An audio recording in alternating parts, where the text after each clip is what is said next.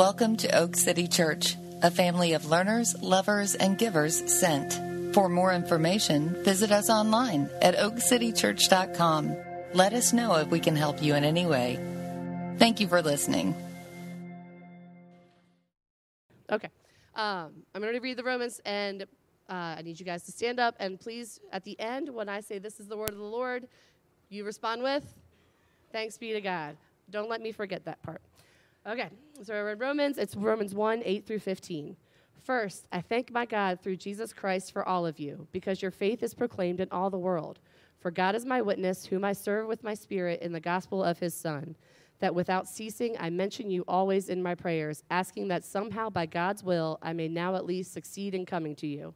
For I long to see you, that I may impart to you some spiritual gift to strengthen you, that is, that we may be mutually encouraged by each other's faith, both yours and mine. I do not want you to be unaware, brothers, that I have often intended to come to you, but thus far have been prevented, in order that I may reap some harvest among you as well as among the rest of the Gentiles. I am under obligation both to Greeks and to barbarians, both to the wise and to the foolish, so I am eager to preach the gospel to you also who are in Rome. This is the word of the Lord. Becky Fitzgerald, ladies and gentlemen. Thanks, Becky. Welcome to Oak City Church. My name is Jeff. We're really glad that you're here this morning. This is week 2 in a series in Romans that is going to last a minute. We're going to be in Romans for a little while. And this passage, in reading through it over the past weeks and months, what stuck out to me so much about this passage was about Paul, and that Paul is ambitious without being obnoxious. He's ambitious without being obnoxious.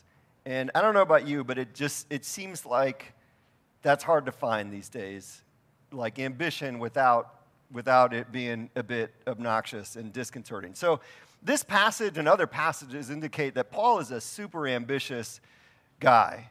But I'm not like concerned about or scared by or annoyed by his ambition, because his ambition doesn't seem to be about himself. And that's what I want to camp out on for this week, because in our day it seems rare, and it seems like it might go unrewarded in our culture. So does anybody else have a love-hate relationship with ambition? What is, like, on the one hand it's great, thank God for it. On the other hand, unchecked ambition makes people, present company included, do stupid and sometimes hurtful things. So what's good about ambition? That's a real question. Gets you moving. Yeah, it gives you a purpose. Pardon me? Yeah, it gets you to accomplish things. Pardon me? Yeah, it's fun. It's definitely fun to have ambition. If you don't have ambition, you're not going to do anything. You're not going to get anywhere. You're not going to have hope.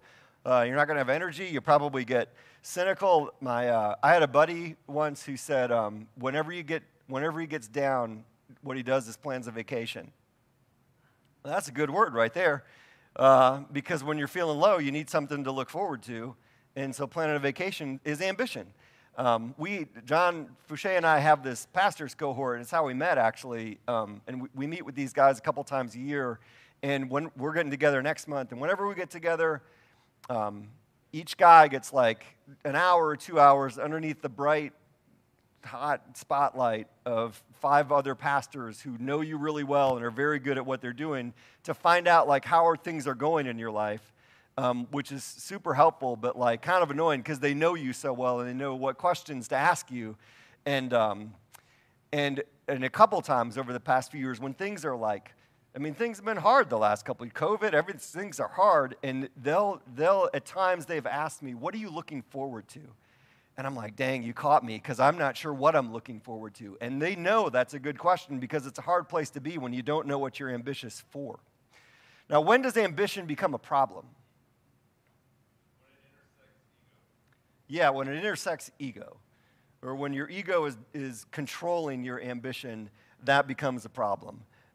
When it's aimed in the wrong direction. When someone, maybe you, is ambitious for something that you know isn't going to be good for them, or isn't going to help them. There was a guy, 25 years ago, I was in this Bible study with this guy named Steve Rigoli. He was kind of a mentor to all of us 20-somethings. And I remember we were studying the Sermon on the Mount. And I never forget this. And I've been in a million Bible studies, and he pulled out his keys.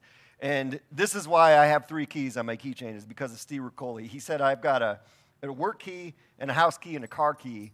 And his point was, like, the more stuff you have, the more you have to take care of your stuff, and the more likely it is that your stuff controls you. He's really saying, like, be careful what you're ambitious for, because those ambitions end up controlling your life. I was reading the other day in Ecclesiastes, and there's a verse where Solomon says, then I saw that all toil and all skill in work come from a man's envy of his neighbor. This also is vanity and a striving after the wind. And that whole book is about, like, ambition going in the wrong directions and the problems with it. So ambition without boundaries is, like, people will compromise their values to accomplish their ambition. People, I don't know how many of you work with somebody that you think would step all over you to accomplish whatever they're trying to accomplish, or sacrifice their family. So ambition is complicated. And this is what I want to say, and this is what I think comes out of this passage and some other passages about Paul. Ambition is a really good thing. Ambition is good. Misdirected ambition is dangerous, and surrendered ambition can change the world. So ambition is good. Paul was unapologetically ambitious. So listen to this passage. First, I thank my God through Jesus Christ for all of you, because your faith is proclaimed in all the world. For God is my witness, whom I serve with my spirit in the gospel of his Son, that without ceasing I mention you always in my prayers, asking that somehow, by God's will, I may now at last succeed in coming to you. So somehow and at last, those are like tells for ambition. Somehow we are going to get this done because it's that important to me. And at last, we got it done. Do you have like a somehow I need to get this done that you're looking forward to, or within the last few weeks or months of your life, and at last it happened? Because those are the things that tell you what your ambition is. I moved down here 25 years ago. I chose NC State. I chose to cheer for NC State. This is a bad decision on paper. I'm just telling you, it was. If NC State ever wins anything, that will be an at last. They finally won something, right? Like, that's a tell for your ambition. It may be like, I got the job at last. Finally, I got what I was waiting for. It may be, if you're a student, the semester's over, and at last I never have to see that teacher again because they're horrible, It may be I got into the college that I wanted to get into finally, or finally she said yes, or finally we're expecting, or finally I'm cancer-free, or finally we got the house, or finally, like, they came back, some relationship was restored. And those are tells for ambition. He goes on, I long to see you, that I may impart to you some spiritual gift to strengthen you. So I have something that's useful to you, and I cannot wait to give it to you. That is, that we may be mutually encouraged by each other's faith, yours and mine. I don't want you to be unawares that I have often intended to come to you, but thus have been prevented. I've made plans to do this because I've been trying to get to see you guys forever. It just hasn't worked out. And then he says, in order that I may reap some harvest among you. And I'll get to this in a minute, but this is where, like, I got an antenna that goes up that's like, what's that about, Paul? Have you ever felt objectified by somebody else's ambition? Have you ever felt objectified by somebody else's ambition? That's what I get concerned about. We'll be there in a minute. And then he continues, I'm under obligation both to Greeks and barbarians, the wise and the foolish. I'm eager to preach the gospel to you also who are in Rome. And so and this is for the whole book, like the context of the book, don't forget this. Rome is Rome. Rome is the center of the world at that point, Rome is like New York City or London or LA or Beijing now. Rome is where ambitious people want to be.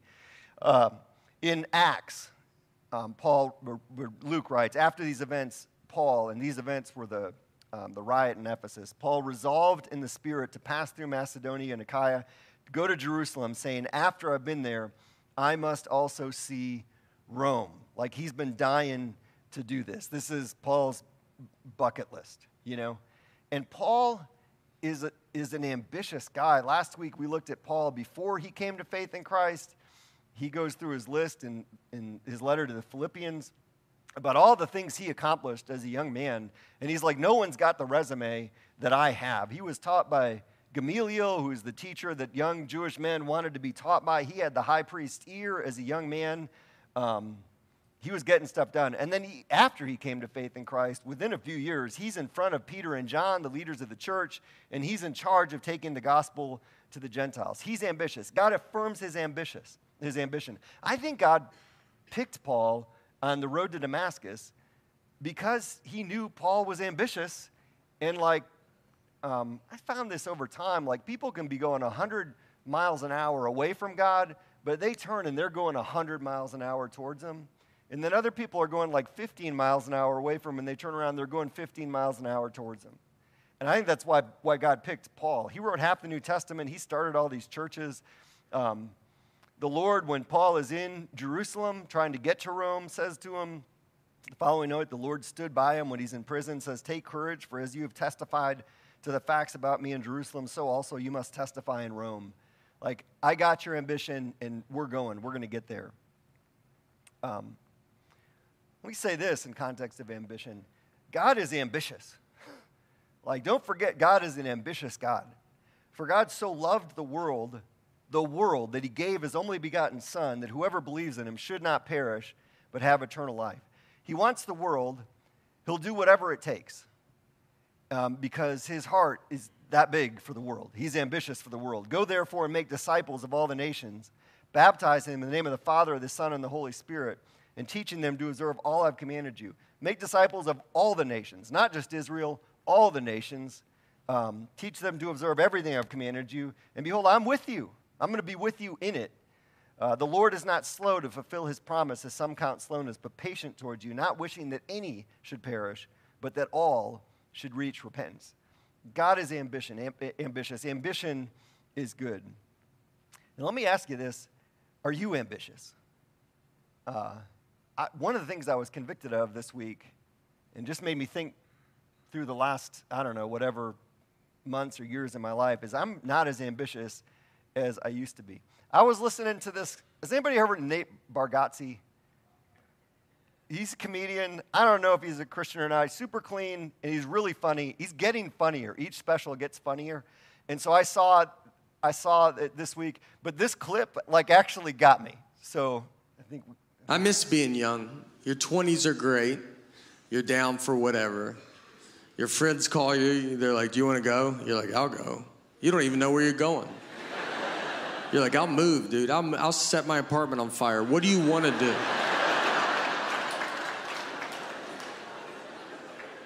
Your 30s come, and you're like, where are we going?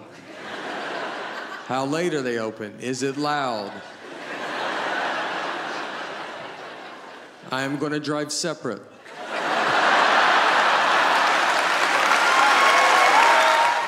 No, keep going.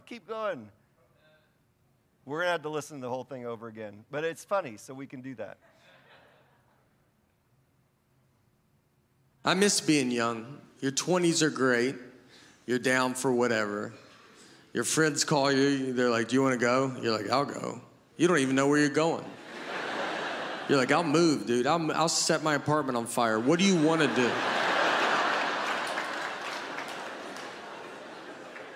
Your 30s come, and you're like, where are we going?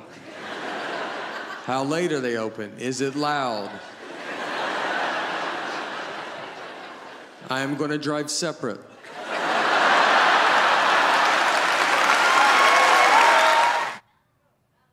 Was that all we had? Is that it? All right. He says your 40s, you get in your 40s, I'm not going. He says, I'm not going. And I'm mad that you even thought I might go. It's funnier when he says it than when I say it, but apparently the clip didn't come through. I find that the older I get, now we got 2 kids out of the house and 2 kids in the house, and nobody cares if I'm home on a Tuesday night because there's less people that need to be driven around and stuff like that. And so now I've got this space to fill, but it's different. I don't know, when you're young, after you get a little bit older, your options are a little bit more limited. Things aren't as open as they were when you were in your 20s. You've had some setbacks. It's easy to settle in. And I've just been convicted about ambition, like not to settle and to renew ambition. I thought about this from the end of Paul's life in Timothy. He writes to Timothy, I'm already being poured out as a drink offering. The time of my departure has come. I've fought the good fight. I've finished the race, and I've kept the faith. And what I think that tells me is that he was ambitious to the end. Like he was pouring it all out. And so ambition is good, and we should have ambition. And so check yourself on that. Misdirected ambition can be dangerous. So this line that I mentioned earlier, I've often intended to come to you in order that I may reap some harvest among you, as well as among the rest of the Gentiles. It starts to sound like it's about Paul, and it's not about the Romans. And so I ask that question, have you ever felt objectified by somebody else's ambition like you were a means to their ends? Or have you ever realized you're objectifying people with your ambition, you know? And I think that temptation's out there all the time.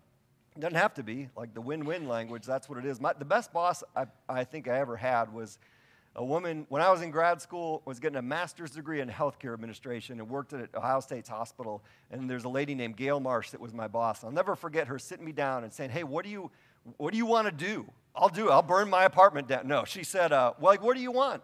Where do you want to get to? And how do I help you get there? And how do I put you in a position that will give you the experiences that are going to help me, but also help you to get there? And I remember being surprised by it, you know, because it seems odd. If I could categorize this for a second, maybe that there's self-centered ambition and other-centered ambition and God-centered ambition. And those three, is this a Venn diagram? Okay. I don't do much with that type of stuff. That's what I thought it was, though. I'm proud of myself. But so there's self-centered ambition where it's just kind of what I want, you know? There's other-centered ambition that's probably about a specific group of people in my life. Like, if you have family, and you're all people, so you got family, folks get older, you need some other-centered ambition towards your parents. If you got siblings, there's other-centered ambition. If you have a spouse, you better have some other-centered ambition. If you have kids, you realize quickly they're going to die if you don't take care of them. So there's some other-centered ambition towards them, you know. Hopefully, if you're a boss, if you're a teacher, you've just got other-centered ambition for the people around you. And I think other-centered ambition, if it's going to last, probably has to come out of God-centered ambition. These things don't work great together, so don't think too much about it. And then God-centered ambition. And I thought about Jesus saying, my food is to do the will of him who sent me and accomplish his work. Like his ambition, my food is to do the will of him who sent me and accomplish his work, was for the good of his Father's kingdom. Like that's what his ambition was. I thought, in what ways does our culture steer our ambitions? How many of you get a bonus at the end of the year at work if you do a good job? That's rightfully your culture trying to steer your ambition towards do your job well, and you'll get rewarded for it. And that can be pretty motivating, right? How do advertisers steer our ambitions? Do advertisers steer our ambitions? That is their sole job, right? And they tend to steer them by saying, you're a bit of a loser, and your life kind of stinks. But if you buy our product, things are going to turn around from you. It'll all be great. And, so this is what's going to fix your life. That's the job of an advertiser. They're all trying to steer our ambitions towards a self-centered ambition so they can accomplish their ambitions. If you're ambitious in the United States, where do ambitious people really want to go to school? Yeah! NC State. Well played. The Ivy League, right? That's like the pinnacle of wherever you want to go. Where do they want to move? New York City, LA. Yeah, what do they want to do?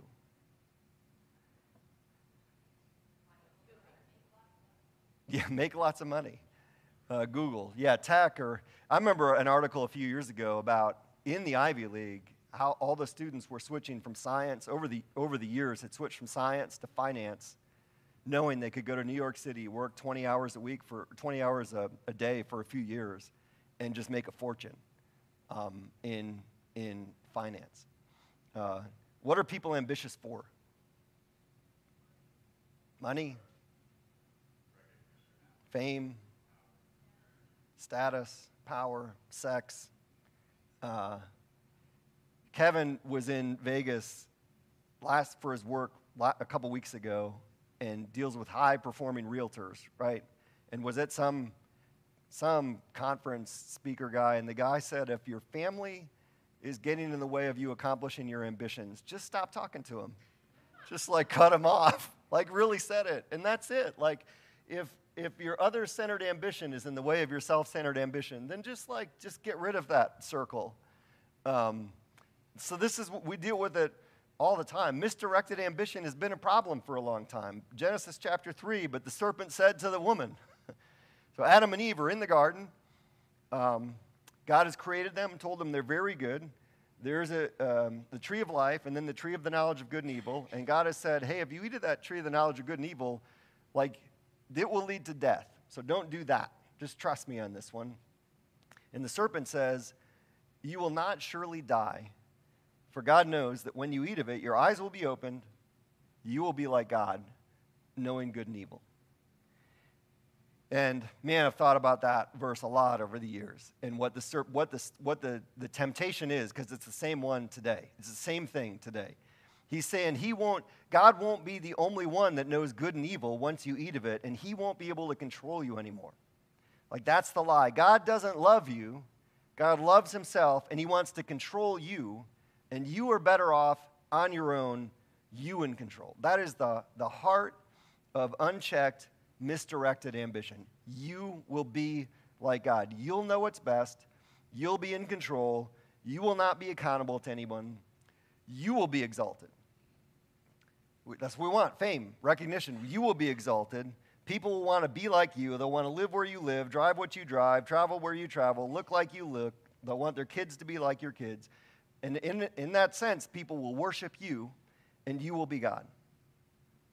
That's the heart of misdirected, unchecked ambition. So when the woman saw that the tree was good for food, it was a delight to the eyes, it was desired to make one wise, she took of its fruit and ate. And she also gave some to her husband who was with her, and he ate. And the eyes of both of them were opened, and they knew that they were naked, and they sewed fig leaves together and made themselves loincloths. This ambition, misdirected, unchecked ambition, has been the problem from the beginning. His audience was Rome. Rome was the pinnacle of ambition. Here are some things I read about Rome over the past few months. She was the eternal city which had given the world peace, the fount of law, the center of civilization, the mecca of poets and orators and artists, and a home of every kind of idolatrous worship. Another writer wrote, how pitiless Rome was. Amid all the ruins of her cities, we find none of a hospital, none of an orphan school in an age that made many orphans. The pious aspirations and efforts of individuals never seem to have touched the conscience of the people. It was all self-centered ambition and not other-centered ambition. Rome had no conscience. She was a lustful, devouring beast, made more bestial by her intelligence and her splendor. That's who he's writing to. They live in this city. It was the rich, another author says, it was the rich who were seen as the favorites of the divine world, their wealth being the visible proof of that favor. The poor could not pray for help from the gods because they were poor, for their poverty was a disadvantage in their contact with the gods. This was the implication of the common belief that the poor were morally inferior to the rich. They were often regarded as more readily inclined to do evil, and for that reason their poverty was commonly seen as their own fault. No wonder that they were not seen as people deserving help, and that no organized charity developed in ancient Greece or Rome. In such societies, giving alms to the poor could not be seen as a virtue, as care for them was often regarded as a mere waste of resources. Ambition was about self, and that's where they were living. Part of the reason the church grew so much in the early centuries is that their ambition was other-centered because it was God-centered, and God pushed them to be other-centered, and that was such a stark contrast to Rome. And so when the plagues came, the rich went off to their estates in the country and left the poor to die, and the church stayed with them and died with them if they needed to be, but cared for them, and just their care changed the way that the plagues went through the city. Now, is all self-centered ambition bad? Should you not want a raise, a promotion, a new car? I don't think so. Paul, we could throw 2 verses from Paul. Paul might. So in Philippians, Paul says, do nothing from selfish ambition or vain conceit, but in humility count others as more significant than yourselves. So maybe. But Paul also writes this to Timothy. He says, as for the rich in this present age, charge them not to be arrogant, not to set their hopes on the uncertainty of riches, but to set their hopes on God, who richly provides us with everything to enjoy. That's such a big verse. Like, God gives us all the stuff. Like, God wants us to enjoy it. But then the very next line, they are to do good, to be rich in good works, to be generous and ready to share. Like, always holding the stuff loosely and knowing how God's going to want to use you to bless others with the things that he's given you. Thus, storing up treasure for themselves is a good foundation for the future, so they may take hold of that which is truly life. I think that's always it. Like, our self-centered ambitions, like, is the illusion that this is truly life. If we can get those things, then they're truly life. And Paul says truly life is in the God-centered and other-centered ambition category. And so what we're called to do is fully surrender our self-centered ambitions to our God-centered ambitions, which is probably going to lead them to be other-centered ambitions. When we talk about the church and ambition for a minute, the church, I think, has been besieged recently by misdirected ambition. I always say this, I don't think anyone starts a church with completely self-centered ambition. It would take a certain kind of monster to do that. But I also don't think anyone starts a church with completely God-centered ambition, like without their ego involved in it. At least that's what I hear. No humans, that was a joke, no humans are perfect, you know? And so everyone starts a church with some element of self-centered ambition, but I think God quickly points that out, and it's a matter of what you do with it and how quickly you recognize it, and if you lament it and try and kill it and confess it and repent of it and surrender it. And I've had good friends who I believe have justified bad ministry because they can't tell the difference between self-centered ambition and God-centered ambition. And friends that I think have gotten swallowed up by the success of their ministry and the expectations of others when they should have realized what was happening and backed away from it and turned it over to someone else. I found this quote this week, and the guy that put it out there is the pastor in New York that I put his podcast in the Weekly a few weeks ago, John Tyson, but it's Henry Nouwen. He said, most Christian leadership is exercised by people who do not know how to develop healthy, intimate relationships and have opted for power and control instead. That's a scary quote. Many Christian empire builders have been people unable to give and to receive love. In the past 6 months, 3 people that are relatively new to the church, in different conversations and not directly, have questioned my ambition, and rightfully. I'm glad they did it. But it's like they're nervous about ambition and want to make sure that it's pointed in the right direction. In our culture, it feels like we're just coached right now to seek our fulfillment by satisfying our desires. If it feels right, do it. If it feels right for you, who am I to say that it's wrong? What you feel is who you are right now. And I don't know, if God doesn't exist, that may all be true, but I think God has something to say about it, you know? And I think we're lost in a sea of selfish ambition dressed up as something else. And I think that's what's led to the isolation and the division and what one author I read this week called the unprecedented levels of depression and anxiety and never satisfied longings for affirmation that we are experiencing. And I think this is a bit of what Jesus meant when he said you need to lose your life in order to find your life. You think it's in those self-centered ambitions, but it's in the God-centered and other-centered ambitions that you're going to find out what you're really made for. So misdirected ambition is dangerous. Surrendered ambition, like our ambitions surrendered to the Lord, that's what's going to change the world. Paul had surrendered that. And my guess is that it was not easy for Paul to do that. My guess is that Paul was the type of guy that every room he walked into thought, I can fix this. You know what I mean? You ever met someone like that? Are you somebody like that? Are you sitting next to somebody like, and I'm thankful for folks like that think that because we need it, you know what I mean? But it's got to be surrendered. And I think Paul was that guy. But you can see by his words where his heart is. And this is, again, what stuck out to me about this passage. So back to the passage. First, I thank God through Jesus Christ for all of you. Arrogant people gratitude isn't one of their primary things. You know what I mean? I thank God through Christ for every one of you. I've tried to do better and pretty good at just every week praying through the church like roster by name. And so often it's just, man, I'm just thankful for those people. And that, that sets you in the place where you're supposed to be. Because your faith is proclaimed in all the world.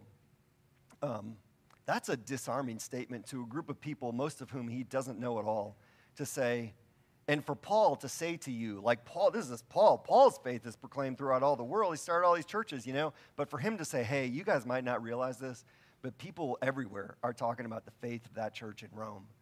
And again, he's either buttering them up or building them up, right? And I don't think he's buttering them up. I think he's building them up because his ambition for them is genuine. For God is my witness, whom I serve with my spirit in the gospel of his Son, that without ceasing I mention you always in my prayers.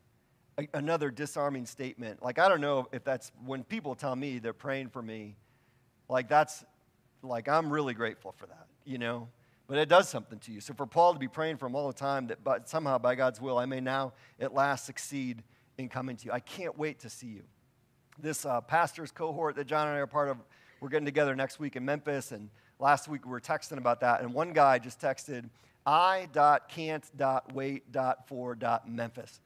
And he just can't wait. And this is the Philadelphia guy, the boisterous guy, just the genuine emotion. And that's a disarming thing when someone says that to you. And I just think it's true.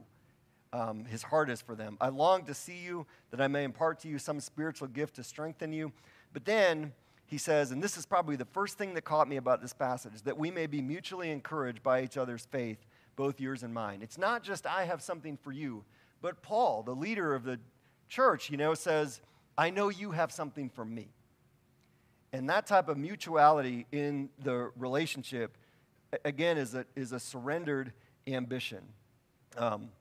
I said a couple weeks ago, and we'll keep saying this, our mission as a church is helping you come to know and follow Jesus. And so we took those words, come, know, follow, and help. Come, know, follow, and help for the year. And come on Sunday mornings. We really think if you're in town, it's a Sunday morning, and it's raining out, I'm going to be honest with you. Over the years, I've noticed that attendance drops a little bit when it rains, and I think that's pretty lame. But good job getting here this morning. And if you're on video, good job tuning in, okay? But if you're here on Sunday mornings, because the church is built up through the routine, the liturgy of Sunday mornings, and the time together and worshiping together and all those things. So come on Sunday mornings. Know each other through group life. And what we talked about there is we need content and we need meaningful relationships. And meaningful relationships are relationships that are safe but not too safe.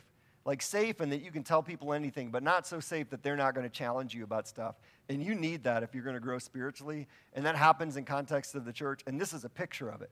I've got something to give to you, but I know you've got something to give to me. Our home group guys got together on Tuesday night, and some weeks we get together and we just kind of hang out. But in other weeks, something happens. And something happened this week because some guys needed something to happen. You know what I mean? But it's a mutual relationship, and that's what he's showing, and that's what you need. Come, know, follow Jesus by serving one place well, and help a friend discover Jesus are our focuses for this year. And so he's got these meaningful relationships. There's so many people here that over the years, I kind of started out as the pastor, but now they pastor me. And when I meet with them, I meet with them to be encouraged by their faith, and the way they live their lives kind of blows me away because of the faith that I know they have in Christ. He says at the end of this, in order that I may reap a harvest among you, as well as among the rest of the Gentiles. But you take all the other things in, and that's about the kingdom. He wants the kingdom to go forward, and he's not going to be apologetic about that. And he wants to do that side by side with them. And that's the attitude we should have towards each other. And finally, I'm under obligation to the Greeks and the barbarians. I'm under obligation to preach the gospel. That is a God-centered ambition. That's an ambition surrendered to the Lord. This is what I'm called to do, and it's what I'm going to do. And it's an ambition that's centered on others. And it actually doesn't end in Rome. He says he wants to go on to Spain. So ambition is good. Misdirected ambition is dangerous. Surrendered ambition will change the world. The key to taming your selfish ambitions is to fully comprehend the degree to which you are the object of God's ambitions. The key to surrendering those selfish ambitions is to fully comprehend the degree to which you are the object of God's ambitions. Once we get that a lot of our selfish ambitions present themselves as truly life, but they're not. Truly life is what Kelly was talking to us about when she was up here leading worship. Like it doesn't always feel like he's all we need, but he is. And the degree to which we can get there, you know. God so loved this world that he sent his only begotten son for you. That is, we say that some version of that every week we preach the gospel. And so it gets like routine. But man, that is unbelievable. The God that created the heavens and the earth, the fact that God is personal is like beyond me, you know? And yet we're personal, so it makes total sense that God would be personal. It'd be hard to believe that God's impersonal and we could be personal, but that blows me away every time I think about it. That God wove you together in your mother's womb, has the hairs on your head numbered, knows your words before they come out of your mouth and your steps before you take them. Does that not blow you away? Because it ought to. That God, while you were yet a sinner, he died for you. When you wanted nothing to do with him, when you were living completely in that self-centered ambition circle, when you wanted to be God, he pursued you. And the death that was foreshadowed in all these stories in the Old Testament for thousands of years took place with Jesus, and Jesus on the cross took your unrighteousness. And that's a lot. And all of our unrighteousness, and everybody's unrighteousness, on himself, and gave us his righteousness so that we can stand righteous before the Father with the righteousness of Christ by faith, not our righteousness. And our sins are as far as the east is from the west. Like, what a thing to say to us. How far is the east from the west? I don't know. Pretty far. And your sins they were scarlet, now they're white as snow. The temple was in the Old Testament, you're the temple, and the Holy Spirit resides in us right now. And we will spend an eternity with this God. Whatever our ambitions, our self-centered ambitions are, they pale in comparison to what we already have in Christ. And the more that amazes us, like the more that self-centered ambition will dissolve because we realize what we already have. This is where the letter of Romans goes. In a few weeks, we exchange the truth of God for a lie and worship the created things instead of the Creator. While we were yet sinners, Christ died for us. The wages of sin is death, but the gift of God is eternal life. Nothing can separate you from the love of God that is in Christ Jesus. In 12, therefore, present your bodies a living sacrifice, which is your spiritual act of worship, and the only thing that makes sense, given all that's true about you and God and his relationship with you. Like, the degree to which we take that in is the way that we dissolve those selfish ambitions. Let me say a word about Oak City Church. And like I said, people have questioned, not but just ambition. We've had conversations about it, and I really appreciate it. Oak City Church, I've told people this over the last, since sabbatical really, is a dream come true for me in a lot of ways. Because I've been here for 16 years, and I've known some of you for 16 years, and I've seen God do some crazy things, and it's awesome. I remember when we started the church, probably within the first year, the advisory board was having a conversation about the future, and I remember saying, like, man, I just want to pastor this church for like 30 years and then be done with stuff, you know? Because there were some guys in Columbus that had pastored a church called Xenos for that long, and like that's the only ambition that I had. Now, that was before some difficult things took place. Over 15 years, some difficult things have happened. I would say it's a dream come true, but not my wildest dreams come true, because I had some pretty wild dreams. And not all of those wild dreams were in the God-centered circle or the other-centered circle. They were in the Jeff-centered circle, you know, and things that I had to surrender to the Lord. And there's been a few seasons that, like, haven't been a dream come true, been maybe a little bit of a nightmare because they've gotten really hard. That being said, like, I want to see the church grow because we live in a city with a lot of people who don't know and follow Jesus, and they're living lives out of that self-centered, futile, ambitious circle, and it's not good for them, and it's not good for the people around them, and it's not good for the city. And I can say this with all sincerity. I probably told you this at some point if you spent some time with me. Like, my deepest ambitions are just seeing God change people's lives. That's why you get into ministry in the first place. And I remember telling God when I got into ministry, if that ever changes, I need to quit and do something else. There's a line in Philippians where Paul tells the church they are his joy. And if you're a teacher, like, your kids should be your joy. You know, if you're a boss, seeing your employees do well should be your joy. It could be the nature of your job too. But seeing people's lives be turned around, seeing people's marriages be turned around, seeing people, like, delivered from addiction, seeing people just in little ways in their lives surrender their ambitions to the Lord, seeing people's children come to know the Lord, knowing that generations of families will have been changed. That is slow, meticulous, at times painstaking work, but there's nothing more satisfying than seeing that happen. And that's not, we've talked about this planting and watering and feeding and pruning and whatever, and then waiting for God to do the work. That's not what I've done. That's what God has done, and I get to be a part of, and you get to be a part of. We get to be a part of it together. That's the ambition, is to see, like, more people just have their lives changed by surrendering their ambitions to the Lord and following Him. And so, we'd love for the church to grow. Honestly, I don't want the church to grow past the point where I know everybody's name. Maybe that's a Jeff-centered ambition. But I heard a pastor say a few years ago, he would rather a city have 10 churches of 500 than one church of 5,000. And I was like, I totally get that. And he said cities need churches of 5,000 because churches of 5,000 can do some things that churches of 500 can't. But that's just, I'd love to be a small church where people know each other and are involved in each other's lives, and God is doing things to change people's lives and draw people closer to Him. Ambition is good. We need ambition. Be ambitious. One of the things I thought about this week is that I've kind of cracked on bucket lists over the years, but maybe I need a bucket list. A surrendered bucket list, but a bucket list to shoot for. So be ambitious. Be spiritually ambitious. When He says He wants to reap a harvest in the lives of the people around Him, when He says He has something to give to them, but also wants something to receive, like, have that attitude towards each other, that God has us in each other's lives, and God has you in the lives of the people around you because He's got something that He's going to give them through you. And don't shy away from that. But also don't put yourself above anybody, and know that you are there to receive as well. Beware your ambition.